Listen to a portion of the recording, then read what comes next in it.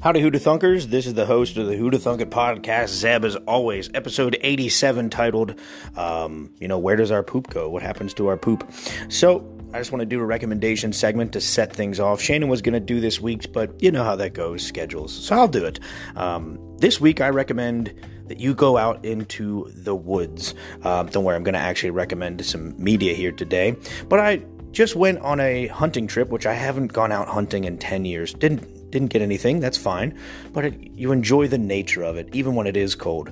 But now, when I hunt, I like to take out comic books with me, so that my recommendation is to go out in the woods and read a book, or a comic book. The comic book I was reading was called DC's Dark Knight Metal, and it's all about Batman and Batman's worst nightmares coming to fruition and attacking the Justice League. It's an awesome comic book, so check that out. But I recommend, ultimately, you go out into the woods and you read a book, or you read a comic book or a magazine or something, settle your mind, leave your phone at home, and just make sure you don't get lost, and just sort of connect with nature, connect with no screens and the silence of nature. Try to get out as far away as you can, like I said, without getting lost. That's my recommendation to you, because I did that and I feel so much more calm and great now. And it was a great way to spend my birthday. Yes, yesterday was my birthday, on the 23rd. So thanks for listening, Hoota Thunkers. Now, for the main event, check it out. Okay, now, hope you like that recommendation segment. Now for the main event, what happens to our poop? Modern plumbing is nothing short of a miracle. We take it for granted, and I do mean we, as I myself rarely think about how the unbelievably inconvenient process that is indoor plumbing makes my life so much easier. We wake up, turn on the faucet to brush our teeth, use the toilet and flush, and then we use the kitchen sink for food prep and sanitation purposes throughout the day. Now, I know this isn't the norm all around the world. In fact, according to the CDC, globally more than 785 million people did not have access to at least basic water services in recent years, and more than 884 million people did not have safe water to drink. But I personally don't have any experience with life without convenient water, so I can't say much else about it. So we're going to be, just talking about modern plumbing. For the majority of us, water and plumbing is provided to us at a very cheap cost, yet the system is so complex it will boggle the mind. For this episode, we are going to be tackling a question I've had since I was potty trained at the age of 2. What happens to our poop? It should be noted that a lot of organizations and agencies tasked with processing our shit tend to come up with all sorts of different names for it to make their jobs sound less, shitty. See if you can count how many different terms are used for shit during this episode. I'm not going to give you a prize or anything at the end for getting the right number. I just think it's funny how people naturally come up with so many different names for shit. So, people of the world produce roughly 1,043,000 tons. That's 2,299,421,390 pounds of crap each day. For the record, that's approximately 114 Eiffel Towers made of excrement. To explain modern sewage treatment, we will be looking at one of the world's most famous cities, London. London's sewage gets flushed down the toilet, travels through ever-enlarging pipes through a system designed back in the 1800s by a dude named Sir Joseph Bazalgette.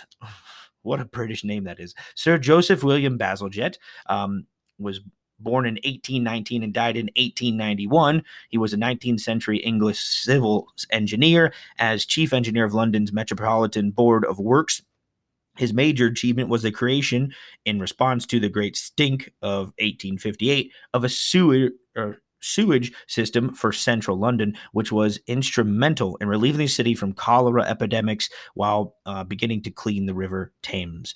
So this guy, Joseph Bazalgette, his whole claim to fame was making shit work better, literal shit work better. But it was huge at the time because London was supposed to be this awesome power, yet they had a big poop problem. It was embarrassing. He fixed it. It was awesome. To this day, they still use his system. So the sewage then enters the sewage treatment works in East London. It is the largest sewage treatment plant in Europe. Back in the 1800s, the Brits simply stored all the sewage in tanks and then pumped it into the river during high tide to make it the ocean's problem. But that is against the law in many countries. Fun fact, the US banned solid sewage dumping only as far back as 1992. Yeah, not that long ago. Up until then, places like New York would take their solid waste, their shit, about 12 miles out to sea and just dump it. And it would usually just wash right back up to shore.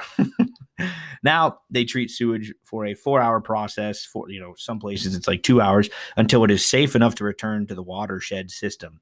The sewage treatment works of East London takes on the crap of over 3.5 million people. It is tasked with processing over 35 Olympic swimming pools of sewage every hour.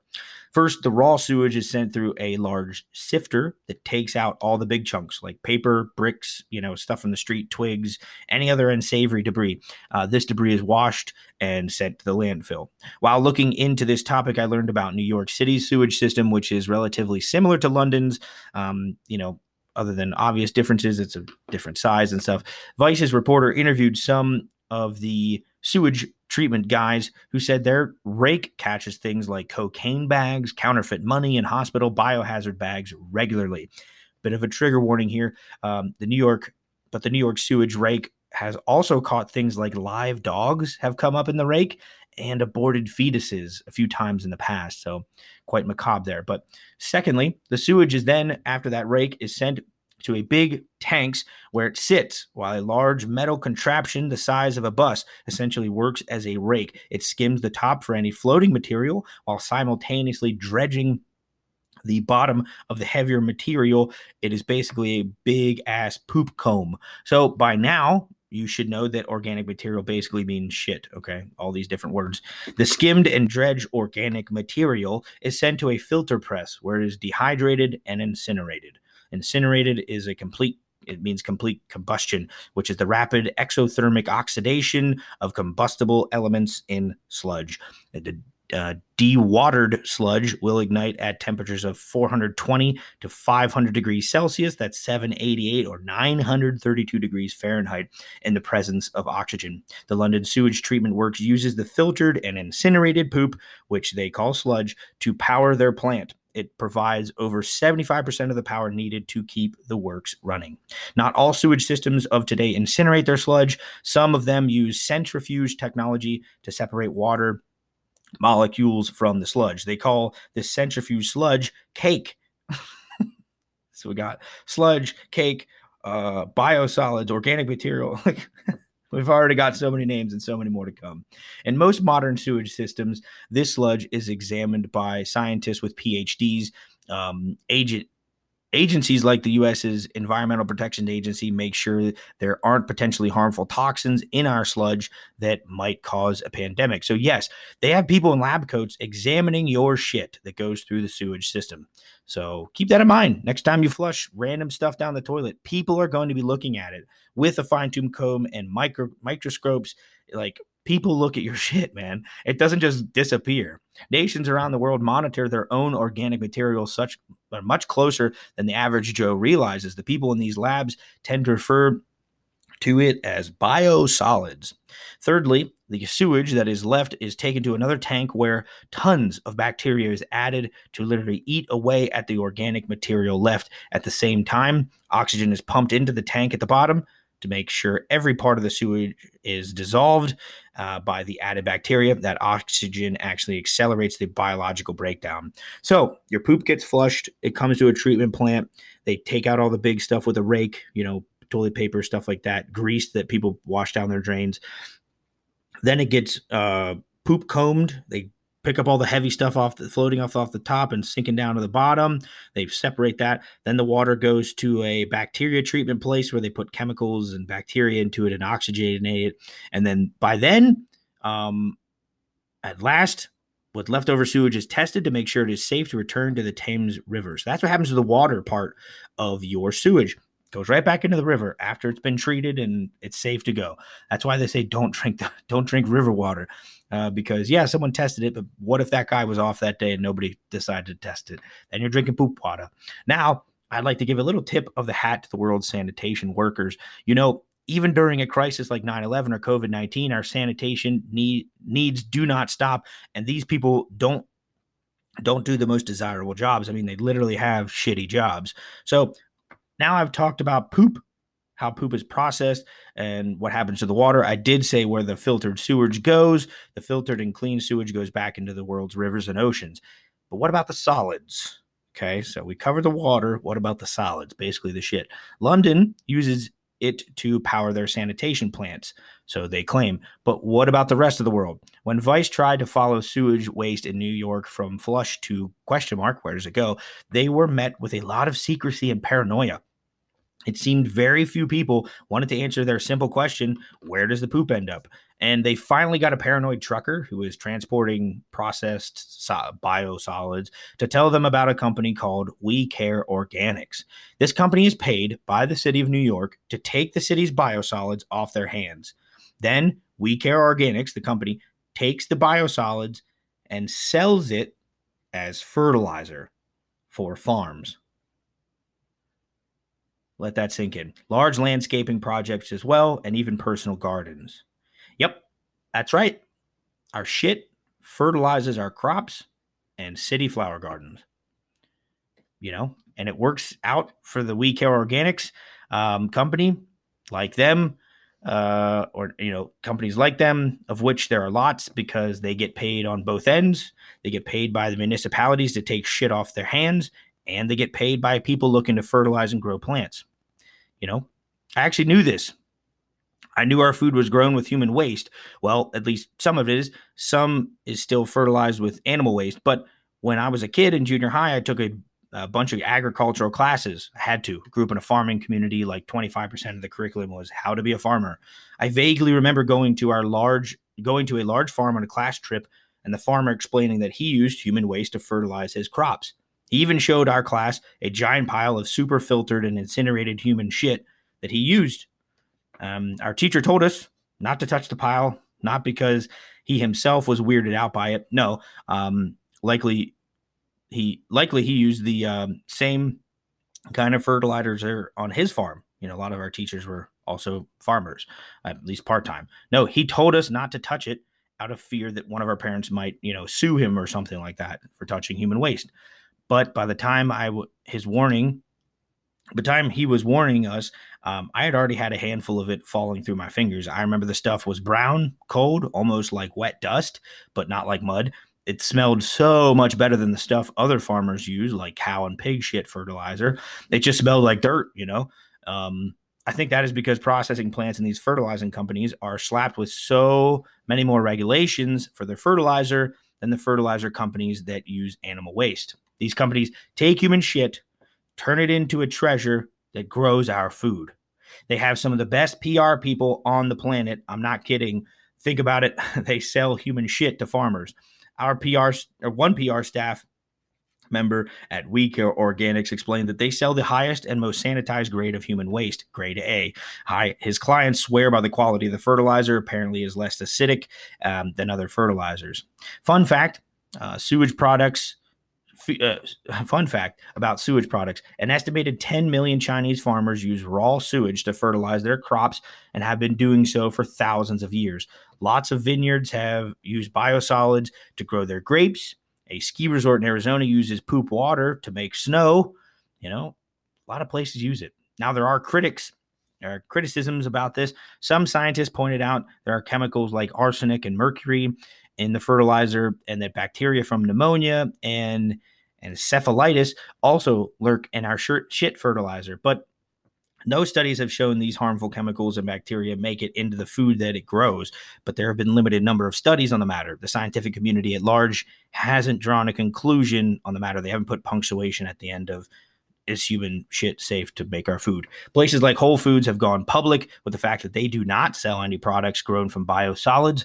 Also, the state of Virginia, one of the U.S.'s biggest tobacco producers, was warned. They've warned their tobacco people against using biosolids to grow tobacco, because they're so worried about our health with tobacco. And so what happens to our poop? Where does it go? The answer is it's everywhere. It is everywhere. It is in the food we eat, the flowers we smell, and even the snow we play in.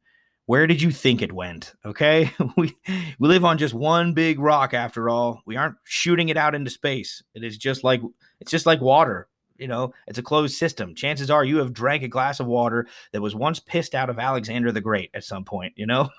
It's what happens to our shit. We've been living in it. You think of dirt and mud as something different. It's animal shit. It's human shit. Dirt and mud is us. It is shit. Shit is everywhere. So don't take life too seriously. It's all shit anyway. Now, I was going to end the episode there. I thought it was good.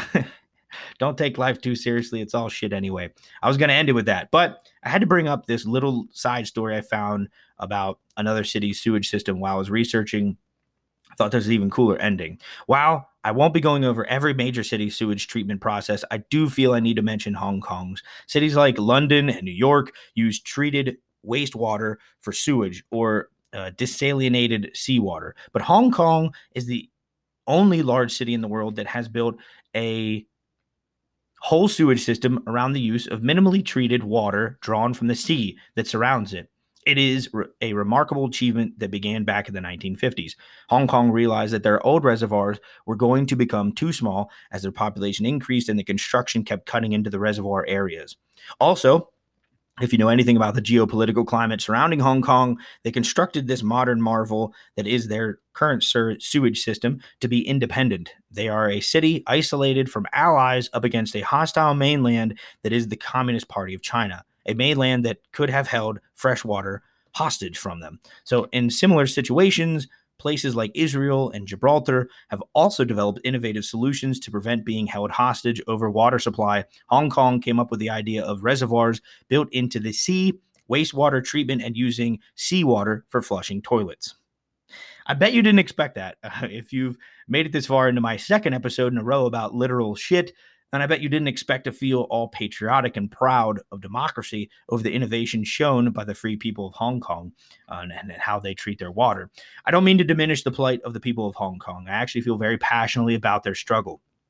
But I also see the humor in how I started to write an episode about shit and wound up reading an article about Hong Kong's remarkable sewage system and how that sewage system was a big middle finger to the Communist Party of China. They're the people that have been oppressing them. And as a tribute to Hong Kong, you beautiful freedom fighters, I'll end this episode with your song, Glory to Hong Kong. I was going to play the English version, English lyrics, but I thought the native spoken version would be better. But look up these lyrics. They're badass. Thanks for listening, Who Da Thunkers. Tune in next week.